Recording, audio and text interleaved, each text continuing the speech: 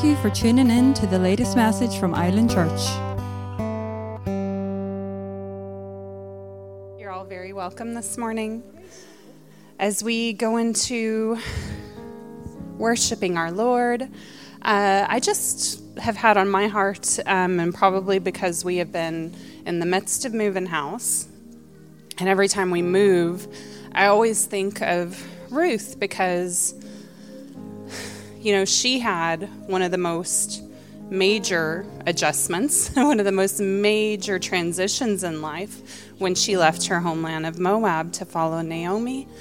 You know, and I've always tried to instill in my kids, I just remember the Lord teaching me, and it's become such a revelation to me that, you know, home is in Him. Home is in His will. He is our home. We abide in Him. He is home. It does not matter what house we live in. It does not matter what country we live in. It does not matter where we live as long as we're in His will. In His will is home.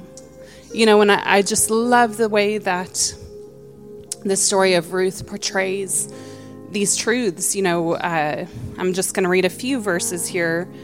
And this is Naomi speaking, her mother-in-law. Naomi says, "See, your sister-in-law has gone back to her people and to her gods. Return after your sister-in-law." But Ruth said, "Do not urge me to leave you or return from following you. For where you go, I will go. Where you lodge, I will lodge. Your people shall be my people, your God, my God. Where you die, I will die. There I will be married. Be buried. Married too, but buried.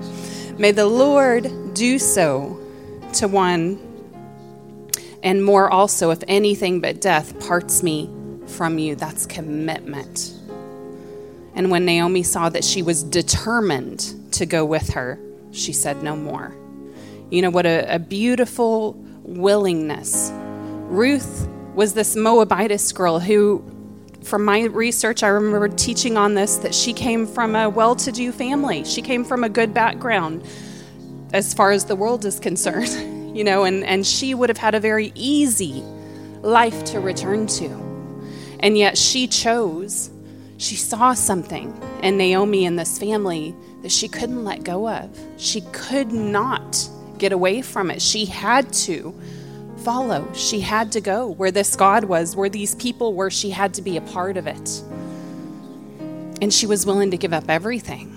You know, she had such a willing heart, such a pliable heart, that she said, "I'm just going to go and be there for you. I'm going to be with you. I'm going to do whatever it takes. I'm going to make myself and mold myself into what pleases your God."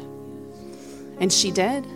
You know, she did. She left behind comfort. She left behind family. She left behind everything that was familiar to her to go and follow God, to be a part of God's family. And He welcomed her in. She is in the lineage of Christ, a Gentile who was not a part of things, who was nobody. And she became the great-grandmother of King David. How beautiful what God can do with willingness and obedience. How beautiful what God can do when we consider Him home. When home is not a place or a people or a familiarity. When home is Him. He is home. So today, let's just enter in. Let's be here with Him. We're home. We're with Him. You're home today because you're with Him. Father God, we just thank you and praise you for your goodness. Thank you for inviting us into your family, for welcoming us. Thank you, Father God. Thank you for your adoption.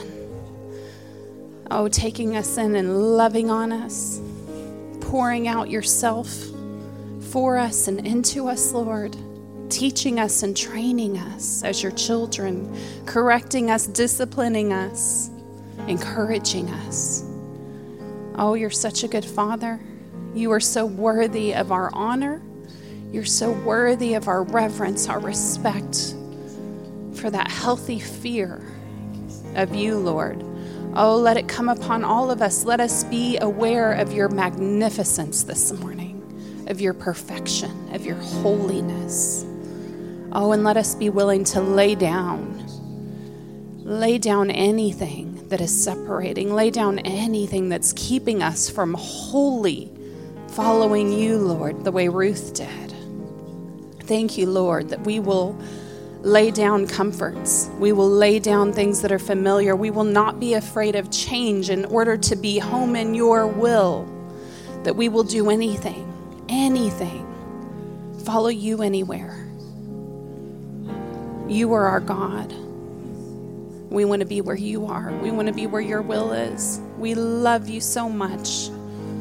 Oh, it's our joy and our honor to gather together here and worship you today, Lord. It's in Jesus' mighty name we pray.